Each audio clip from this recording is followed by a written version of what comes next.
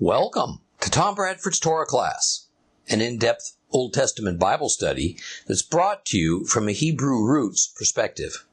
This week's lesson is week number 46, the book of Matthew, chapter 12, the third continuation. Last week in Matthew chapter 12, we left off with this thorny issue of what blasphemy of the Holy Spirit amounts to. And the reason that it's important is because even Christ's death on the cross can't atone for it. Now I'm going to begin with the bottom line. If you are worried that you have really fouled up your walk with God and committed blasphemy of the Holy Spirit, described as the unforgivable sin, you probably haven't. The reason is that your relationship with God matters to you, or you wouldn't care about blasphemy. Now, when Jesus was speaking about blasphemy, it was directed at the Pharisees and the scribes, the Jewish synagogue religious leadership.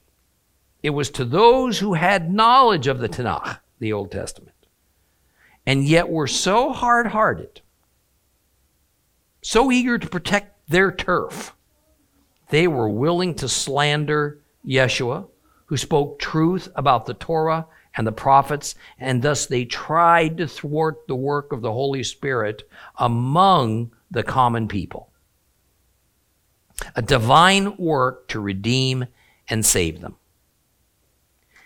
Now, when people hear the Jewish leadership, know the Holy Scriptures, and still put up a wall against God's Messiah, they are more in peril than pagans who know nothing at all. And Yeshua's already given examples of this reality. Blasphemy of the Holy Spirit is not about some particularly egregious sin of omission or commission. It is about joining the opposition against God. We all sin. And we're going to continue to sin, even after we've accepted Yeshua as Lord and Savior, although we are to be cognizant of this great gift that's been given to us and our obligation to follow the principles of the law of Moses that show us what sin is. The sad fact is that our fallen nature continues to exist within us, or at the very least, a powerful remnant of it. And it taints our thoughts and our behavior sometimes. See, the sins that Jesus atoned for are not only the sins we committed before we were saved, but also those that will come after. It's not that this blessing gives us a license to sin and to not be concerned about it, but it does show us what a loving and long-suffering God we worship.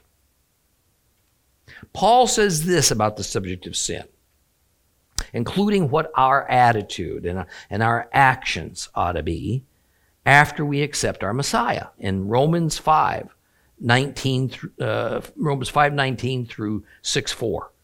He says this, "For just as through the obedience of the one man, many were made sinners, also through the obedience of the other man, many were made righteous.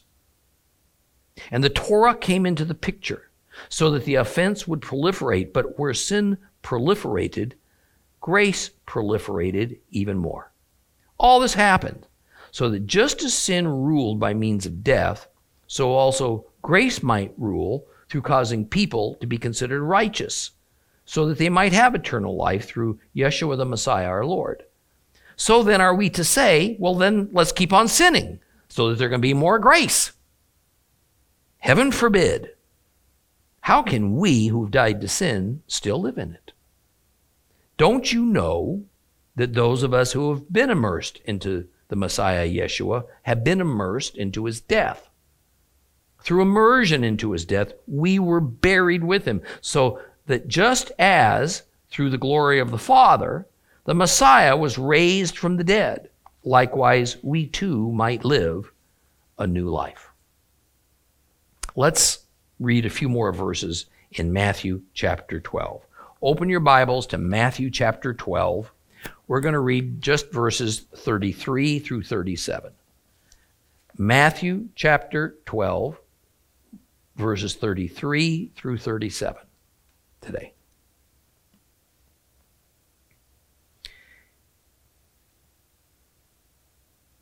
If you make a tree good, its fruit will be good. If you make a tree bad, its fruit will be bad. For a tree is known by its fruit. You snakes, how can you who are evil say anything good? For the mouth speaks what overflows from the heart. The good person brings forth good things from his store of good. The evil person brings forth evil things from his store of evil. Moreover, I tell you this, on the day of judgment, people will have to give account for every careless word they have spoken. For by your own words you will be acquitted, and by your own words you will be condemned. What we have here is a few verses that form a unified thought. And so it adheres to a pattern.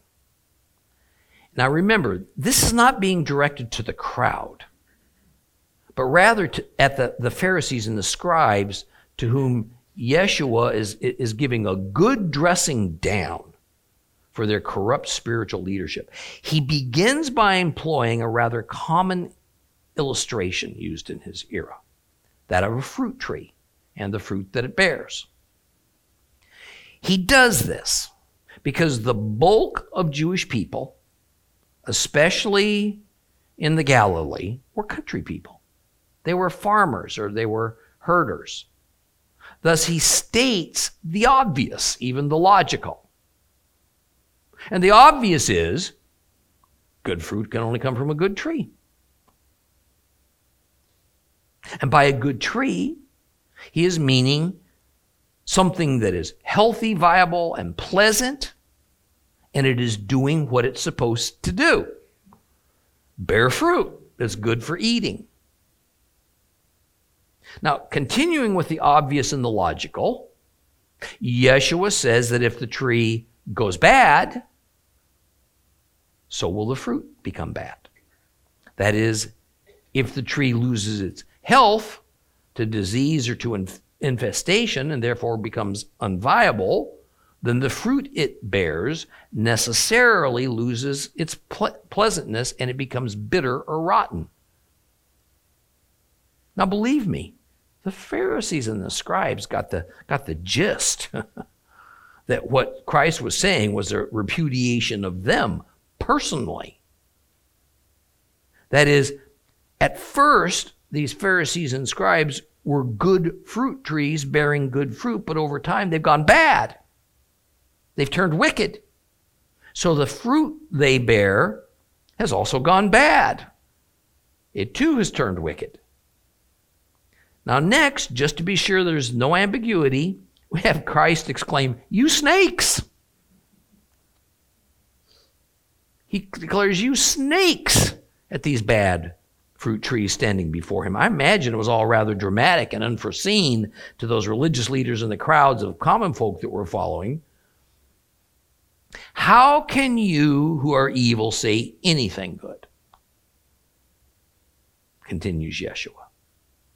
Now notice how this statement is still tied to the fruit tree illustration.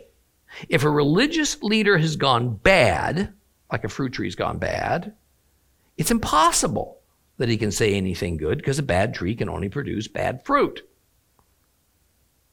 See, now the context and reasons for Christ's barbed criticisms are that he is responding to the Pharisees and the scribes' false accusations that he did his exorcisms and healings by the power of Satan. Thus, Yeshua is saying that to speak slanderous falsehoods, evil things is to be evil. But then again, Yeshua says, why would this be surprising? These bad fruit trees are incapable of bearing anything good. These evil religious leaders are incapable of teaching and preaching anything but falsehoods. Evil. Now, it's important that we take such words with a grain of salt. I think we could say that Yeshua's words were somewhat overstated because he was speaking in the manner of conversation. That is, even the most wicked of the Pharisees and scribes no doubt held some correct doctrine, taught some correct things. Christ's strong comment, see, is a pushback against them for lying by saying that he was in league with the devil instead of being in league with God. See, they were not only slandering the Son of God and so being deceptive and steering the Jewish people in the wrong direction, but they were also slandering the work of the Holy Spirit, that is the power of God on earth to save. Blasphemy of the Holy Spirit.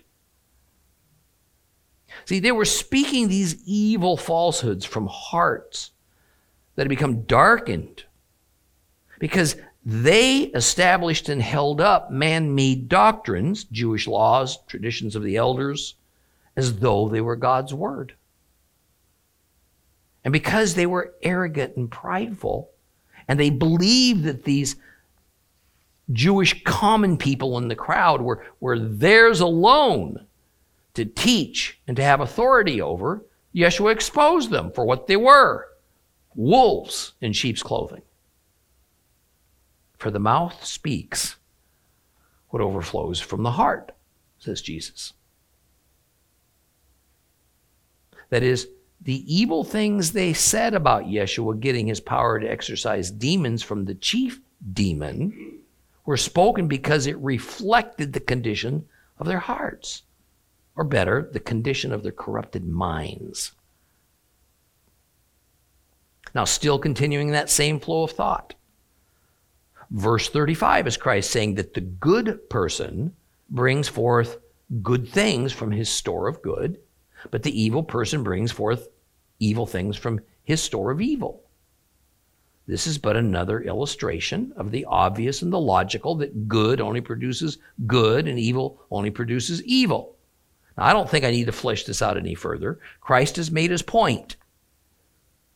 He was using multiple ways of saying the same thing, which was a habit of his, in order to create emphasis, to create understanding. He pulled no punches by publicly and explicitly declaring that these particular synagogue leaders were evil men through and through. And so whatever instruction or declaration came from them is evil.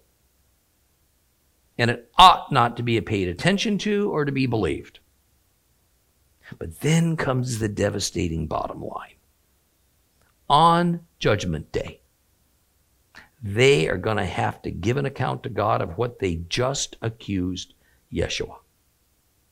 And as a result, what they tried to teach these Jewish people, which is wrong, who witnessed it all, is something they're going to have to stand up for God, in front of God for. Something which, if believed, would lead to their eternal destruction. Eternal destruction for these people whom Christ was soon going to give his life for. These folks looked to their religious leaders for truth. That's not what they served up. So, says Yeshua, the Father's verdict upon them can only be guilty as charged, and their sentence is the final death on Judgment Day. What's the source of our words? They come from our thoughts. What's the source of our thoughts? They come from our minds. Therefore, since our words and our thoughts and our minds are all organically tied together, the nature of who we are, whether it be evil or righteous, will be revealed by what comes out of our mouths, our words.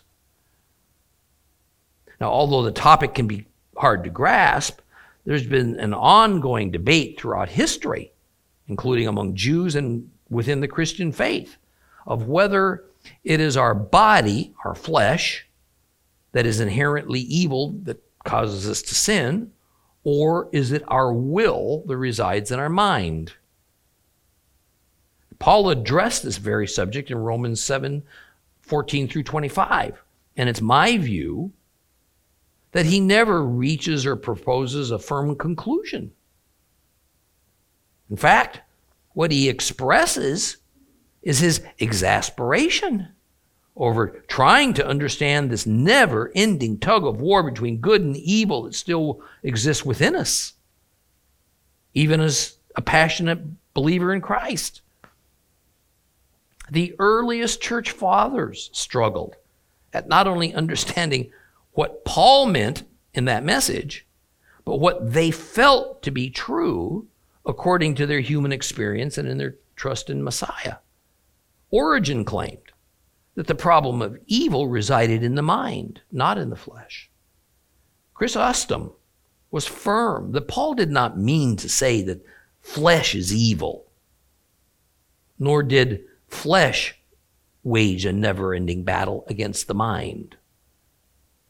You know, over my time as a Bible teacher, as God has been kind and full of grace to allow me to continue to grow in my understanding, my position on this matter has evolved, or perhaps a better way to say it, my position has become more nuanced, such that I cannot say that our physical bodies are inherently evil. Now, they are certainly corrupted in the sense that the introduction of sin into God's creation has caused these fleshly vessels to become weak and to deteriorate over time and eventually to die. But our tangible, physical flesh, this is not where the power of sin and evil reside in us. Rather, sin and evil reside in our souls and in our minds, wholly intangible things. Even words, what Christ is currently addressing, human speech, are intangible things. Words are just as invisible as the thoughts from which they sprang, just as a mind is invisible. One cannot reach out and touch spoken words. One cannot reach out and touch thoughts. Yeshua says that our words are what reveals our evil, for the mouth speaks what overflows from the heart, meaning the mind. And that on Judgment Day, we will be found innocent or will be condemned by God according to our words, because they reflect whether our minds are evil or good. That is, it reflects our spiritual condition. Now let's pause for a moment. What Yeshua is saying must be taken in a far larger context. He does not mean that words we have said during our lives, our speech, is the sole determining factor that will be used on Judgment Day to determine our eternal future.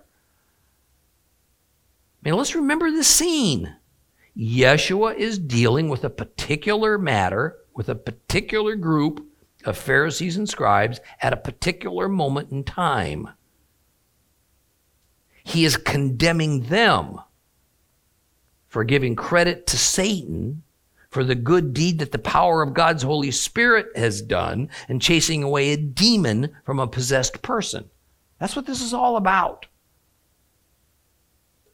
Christ was not speaking the gospel message of salvation to them.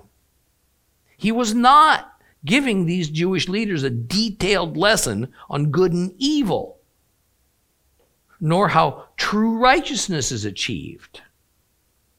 So his statement that it is our words that will lead to our acquittal or our conviction on Judgment Day do not represent the entire picture of what is going to be judged by God. However, just as we discussed regarding where that line is between slandering the person of Christ, something that can be forgiven, versus slandering the Holy Spirit, something that cannot be forgiven, there's also a line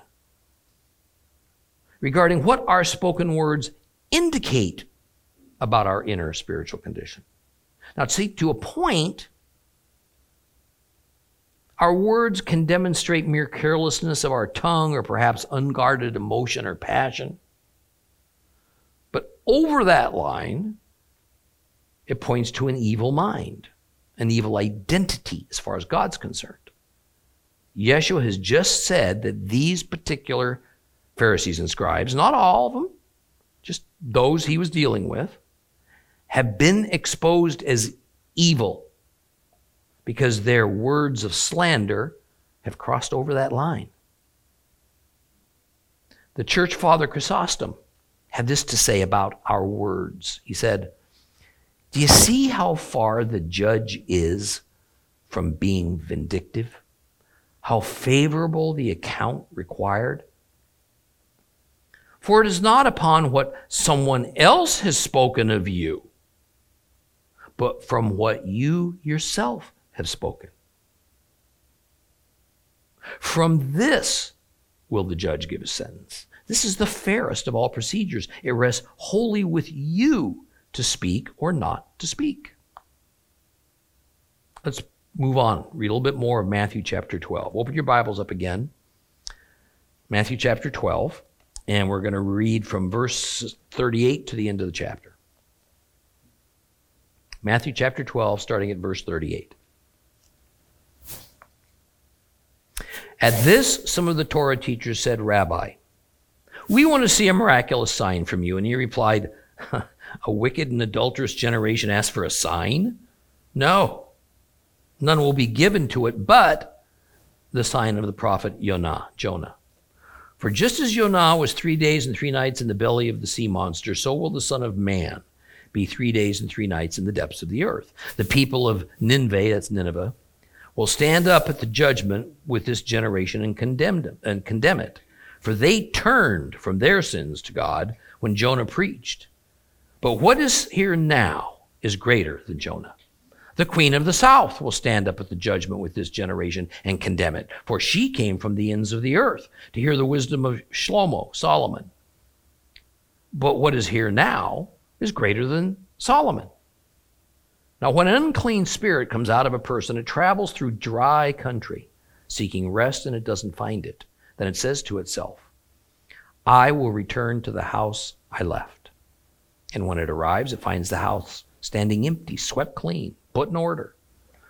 Then it goes and takes with it 7 other spirits more evil than itself, and they come and live there. So that in the end, the person is worse off than he was before. This is how it will be for this wicked generation." He was still speaking to the crowd when his mother and brothers appeared outside, asking to talk with him. But to the one who had informed him, he replied, "Who is my mother? Who are my brothers?" Pointing to his Talmudim, his disciples, he said, "Look, here are my mother and my brothers. Whoever does what my Father in heaven wants, that person is my brother and sister and mother."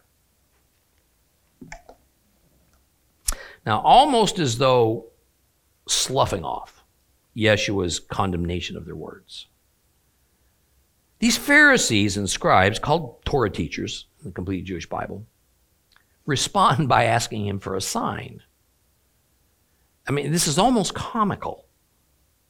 I mean, one has to ask, how, after his astounding series of miracles of various kinds, could they ask for yet another one?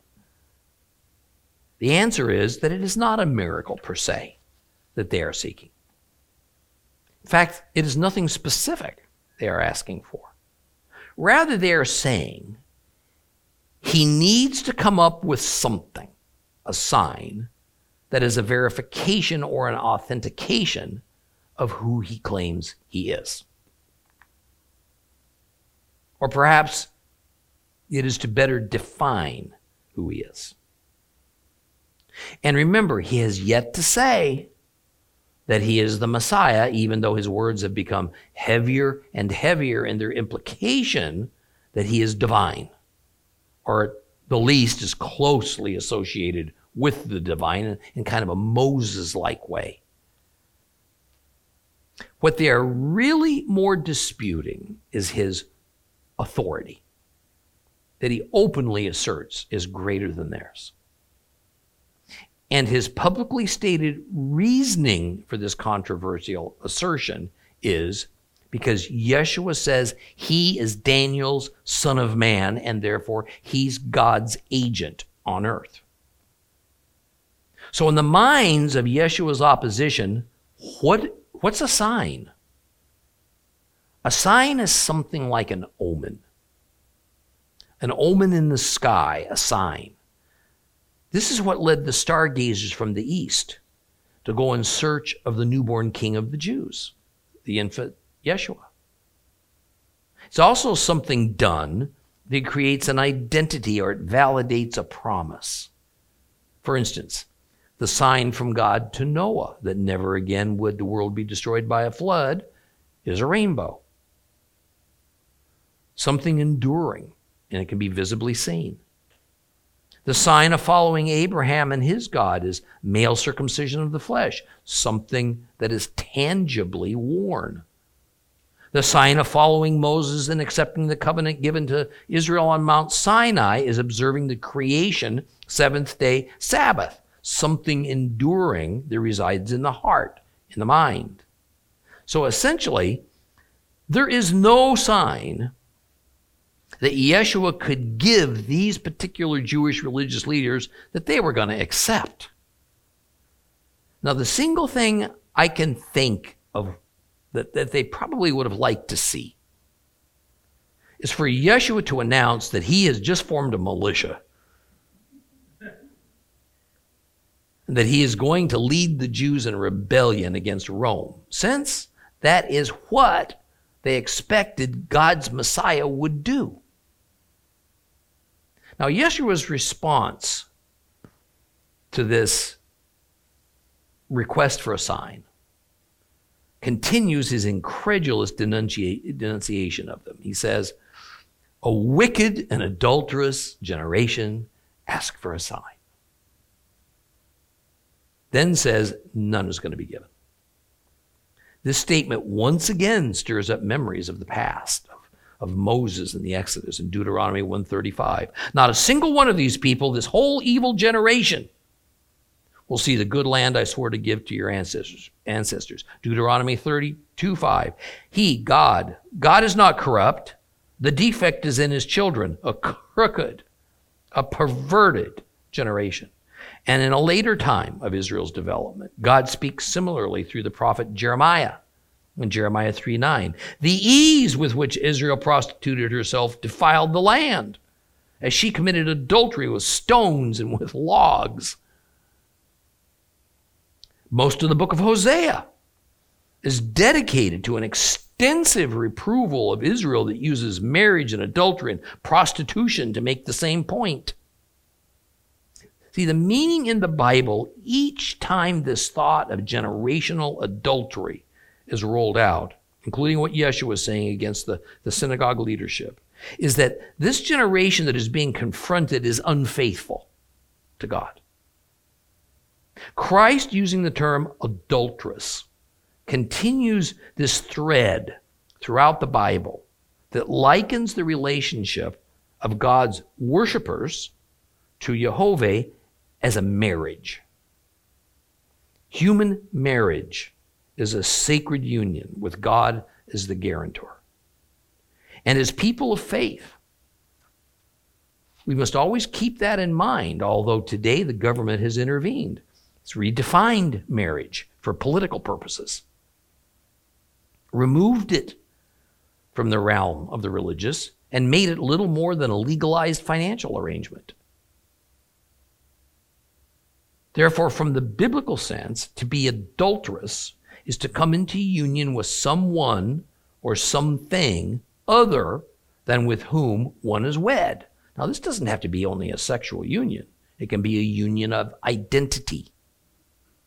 So in a sense, Yeshua has expanded his condemnation to a more broad group of people.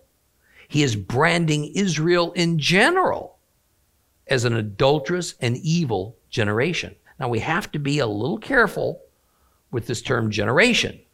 It's used in different ways in the Bible. In this case, it's not referring to the modern technical definition and use of the term. Rather, Jesus means all those who are living at the current time.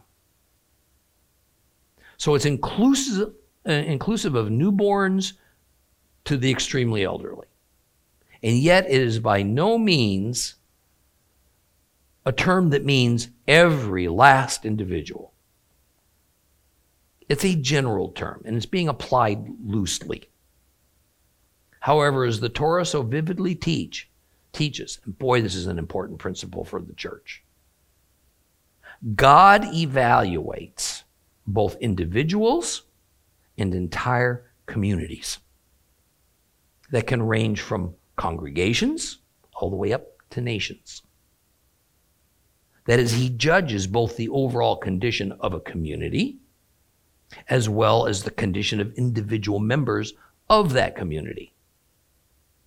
So an evil and adulterous community by no means indicates that every individual of that community is evil and adulterous. However, the big however, should God pour out his wrath on that community, even the righteous individuals that form it are likely to be collateral damage. Therefore, in the book of Revelation, we read this bone-chilling warning. Revelation 18, verses 3 through 5. For all the nations have drunk of the wine of God's fury caused by her whoring. Yes, the kings of the earth went whoring with her, and from her unrestrained love of luxury, the world's businessmen have grown rich. Then I heard another voice out of heaven saying, my people, come out of her, so that you will not share in her sins, so that you will not be infected by her plagues. Because her sins are a sticky mass piled up to heaven. God has remembered her crimes. See, sometimes it seems impossible, or very nearly so, to come out of an evil and adulterous community. However, God is warning Israel in particular to leave the nations where they have gone, because the nations are about to receive his full fury.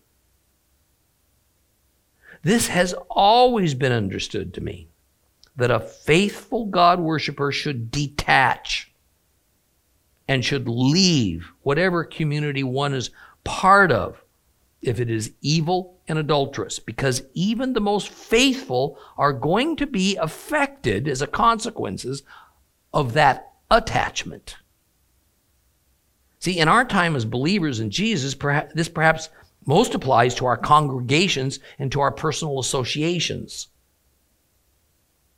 It falls to us to gauge whether the leadership and teaching of our congregational community is true to the Bible and therefore faithful to God, or if it reflects that congregation's man-made traditions and doctrines that have strayed from biblical ordinance and principle. And if it does, then we have a free will decision to make.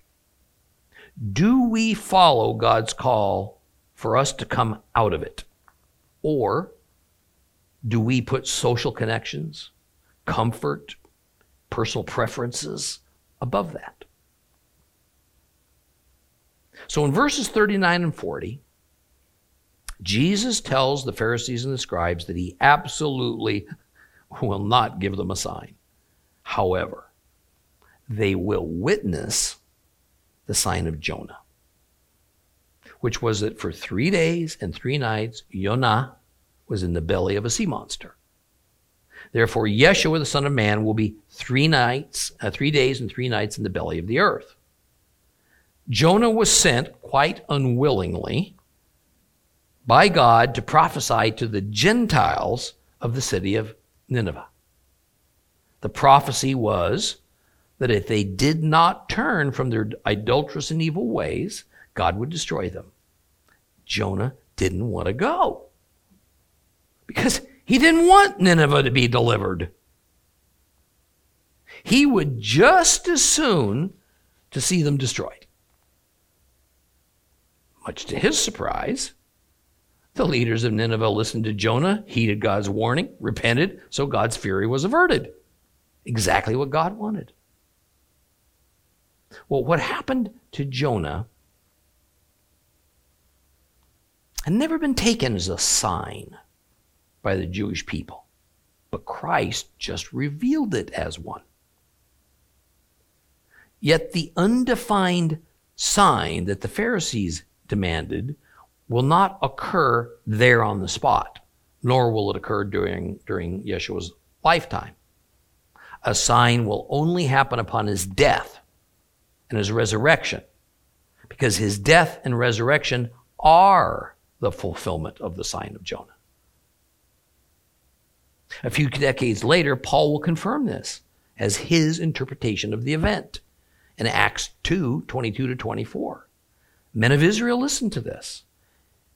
Yeshua from Nazareth, was a man demonstrated to you to have been from God by the powerful works and miracles and signs that God performed through him in your presence. You yourselves know this. This man was arrested in accordance with God's predetermined plan and foreknowledge, and through the agency of persons not bound by the Torah, you nailed him up on a stake and killed him. But God has raised him up, has freed him from the suffering of death. It was impossible that death could keep its hold on him. In my teaching entitled The Passover Problem Solved, I go into depth about the literal fulfillment of Jesus' prophecy about himself as being the sign of Jonah.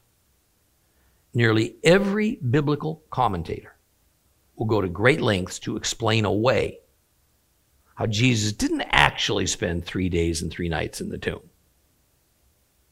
Or some go so far as to virtually redefine days and nights so that it comes out to 3 days and 3 nights. Others merely dismiss it and say it just doesn't really matter. Well, it does matter. It matters. Otherwise, how much else of the New Testament are we to spiritualize and marginalize away? Or as in this case, to keep man-made Easter doctrines alive? When we understand the Torah and we understand the biblical feasts, of which the Feast of Unleavened Bread, Passover, and First Fruits were directly involved in the sequence of Yeshua's death and resurrection, then we can see how indeed he was in the tomb for a literal 3 days and 3 nights. I mean, you can go to torahclass.com and insert the words, "the Passover problem solved," into the search box, and you'll find the teaching on this. Well, in verse 41, continuing in his promise to fulfill the sign of Jonah, he says that the people of Nineveh, Gentiles, who are now God-fearing, will stand up at the judgment, meaning judgment day, and they will be witnesses against this evil generation as they too stand before the great judge. Why?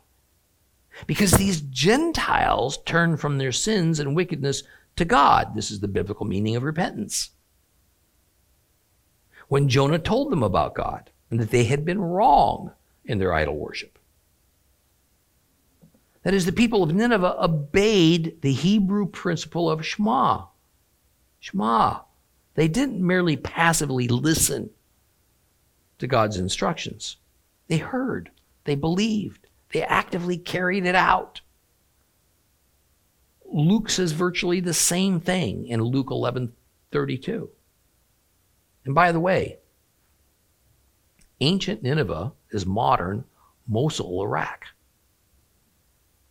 One has to wonder, because of the way biblical prophecies are fulfilled, and they repeat sometimes more than once, if Mosul, Iraq might not eventually become a center of Christ-believing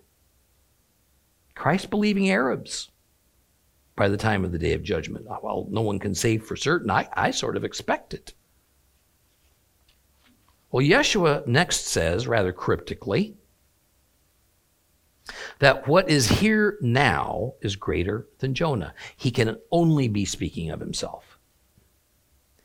In this chapter, Christ has made the sign of Jonah as his own sign, and he has made himself to be the son of David, which is Solomon, who was seen as a seer and as a fountain of wisdom. Now, Solomon and Jonah were two highly regarded figures within first century Judaism, and Yeshua says he's greater than both of them. But in another sense, he is complaining that while the Pharisees and the scribes accept both Solomon and Jonah as legitimate and highly revered holy men, they don't accept him, even though these two and so many prophets from Israel's past, as well as Moses, spoke about him. This contrast ties together with the irony that the Jewish prophet Jonah went to an unfaithful pagan city, and the residents listened to his prophecy. They repented, they became faithful, but Israel's own prophets went to the people of Israel and they refused God's words and warnings. Thus says Christ, the pagan queen of the south will be yet another witness against unfaithful Israel on Judgment Day. This is referring to the pagan Queen of Sheba, who, hearing of Solomon's great wisdom, came to him and spent quite some time learning from him and returned home changed as a God worshiper. So we can only imagine that despite all Yeshua is saying that is the truth, the Pharisees and the scribes, and soon the majority of Jews in Judea, became livid over Yeshua speaking of the inclusion of Gentiles having favor with Jehovah, God of Israel, without them first converting and becoming Jews. The fighting words that Jesus puts forth is that Gentiles might even be more accepting of him than the Jews, which of course has turned out to be true. Now, verses 43 to 45 are admittedly challenging, so challenging that there are several different interpretations of them. Now, we don't have time to sort out the several of those that I think are off the mark, so I'm only going to go with what I conclude Jesus meant there. I will add that this is a story that combines parable, metaphor, and scriptural truth.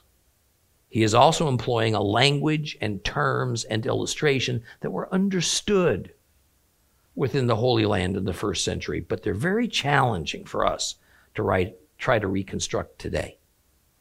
That said, here's what I think the meaning is based upon what we can know with help from the Torah. Now, the unclean spirits he speaks about mean evil spirits, demons. And they are generally, those two terms are generally interchangeable. So the illustration or teaching begins with the scenario that through exorcism, a demon-possessed person is released from its power. So the question then becomes, where does this demon that has been kicked out go? Back in Matthew chapter 8, we read this. Matthew 8, 28 to 32. When Yeshua arrived at the other side of the lake in the Gadarenes territory, there came out of the burial caves 2 men controlled by demons, so violent, no one dared travel on that road. And they screamed, "What do you want with us, Son of God?" have you come here to torture us before the appointed time? Now, some distance from them, a large herd of pigs was feeding, and the demons begged him, if you're going to drive us out, send us into that herd of pigs. All right, go, he told them. So they came out, went into the pigs, whereupon the entire herd rushed down the hillside into the lake and drowned. So to Jesus' way of thinking, and to the demons that were being driven out of these two men, they had to reside and exist somewhere else. They had to be in some tangible place. Now, since they were being driven out of humans, they were fine with residing in pigs as a not particularly desired alternative. But in Matthew 12:43, Yeshua explains what happens to a demon when it has no place to reside. It wanders around in a dry country, seeking rest. That is, a place to cease wandering and to settle down. What is a dry country? A desert wilderness. Now, Jews believed that the Judean desert was the abode of a highly ranked demon named Azazel. Now, this was more than legend. His name and that he lives in the desert wilderness is found in Leviticus. In Leviticus 16, 6 through 10, we read, Aaron, is to present the bull for the sin offering, which is for himself, and make atonement for himself and his household. He is to take the 2 goats and place them before Adonai at the entrance to the tent of meeting. Then Aaron is to cast lots for the 2 goats, 1 lot for Adonai, the Lord, the other for Azazel. Aaron is to present the goat whose lot fell to Adonai and offer it as a sin offering. But the goat whose lot fell to Azazel is to be presented alive to Adonai to be used for making atonement over it by sending it away into the desert for Azazel. Now, what we are reading about in Leviticus is called the scapegoat ceremony that's associated with Yom Kippur. The name of the desert demon, Azazel, plays a prominent role. It may even be that Azazel is yet another name for a manifestation of Satan. In the scapegoat ritual, 2 goats are sacrificed. 1 goat is killed by throwing it off of a cliff. Another is sent away into the wilderness, bearing the sins of Israel. It'll die out there. The idea seems to be to return sin from whence it came, back to the sin's author, Satan. Apparently, the dry desert wilderness is where demons who don't reside in some living creature are exiled. And they don't want to be there.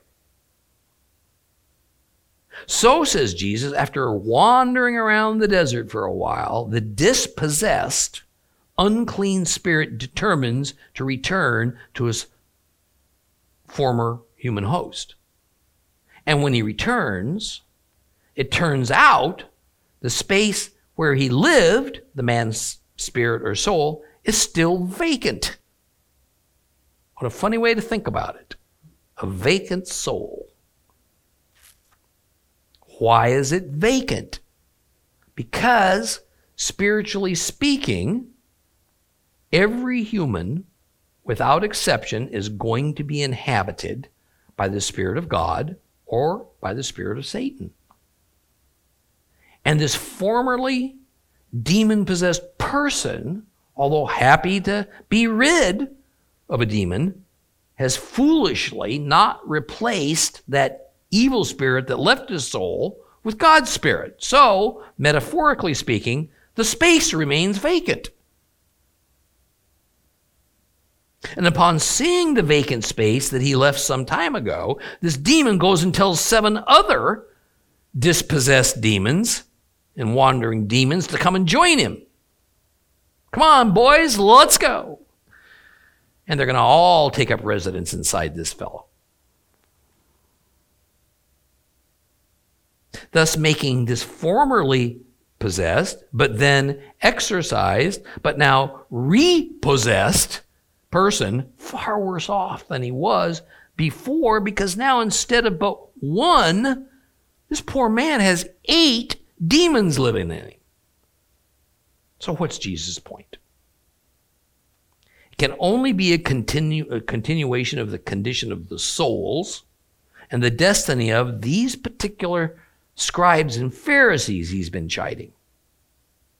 It is that, from Christ's perspective, these fellows must have had an unclean spirit in them at one time, but for some reason it left them. However, instead of them filling up the vacancy, their soul, with a spirit of good and truth, it was left empty. Now they are filled with evil 8 times worse than it was before. And says Christ, this is how it's going to be for this whole evil generation. That is, this evil generation is not going to get better. It's going to get worse. Well, the final 5 verses of chapter 12 is Christ redefining what family is. Now, by no means is he disavowing his own mother and brothers. And by the way, here is one of the few places in which Jesus is said to have biological brothers from his biological mother, Mary. However, we cannot get away from the fact that as much of a natural familial bond that Jesus had with his biological family, the bond was even stronger with his spiritual family. So he points to his disciples and he says, "These are my mothers and brothers." Now, see, mothers and brothers, the way it's used here, is a dramatic phrase, and it means family. This is my family. Now let's look at this another way. The bond Yeshua had with his mother was biological and physical. The bond he had with his actual father, God, was spiritual. The lesson? Spiritual bonds are tighter than physical bonds. But let us never think this operates only in a positive way. While Yeshua is saying that those who do his Father's will, and within the Father's will is that his Son, Yeshua, is accepted as the Father's agent, becomes his family, resulting from a common spiritual bond with him, it's also that one can create a spiritual family that's evil in nature by doing Satan's will. Therefore, you are bonding with Satan. Now, notice that while to start this passage he speaks of who is my mother and who are my brothers, he ends it with brother and sister and mother. This is important because he makes no distinction regarding gender when it comes to spiritual bonding with him. Women are as equally welcome to be part of his spiritual family as are males. We'll begin Matthew chapter 13 next time.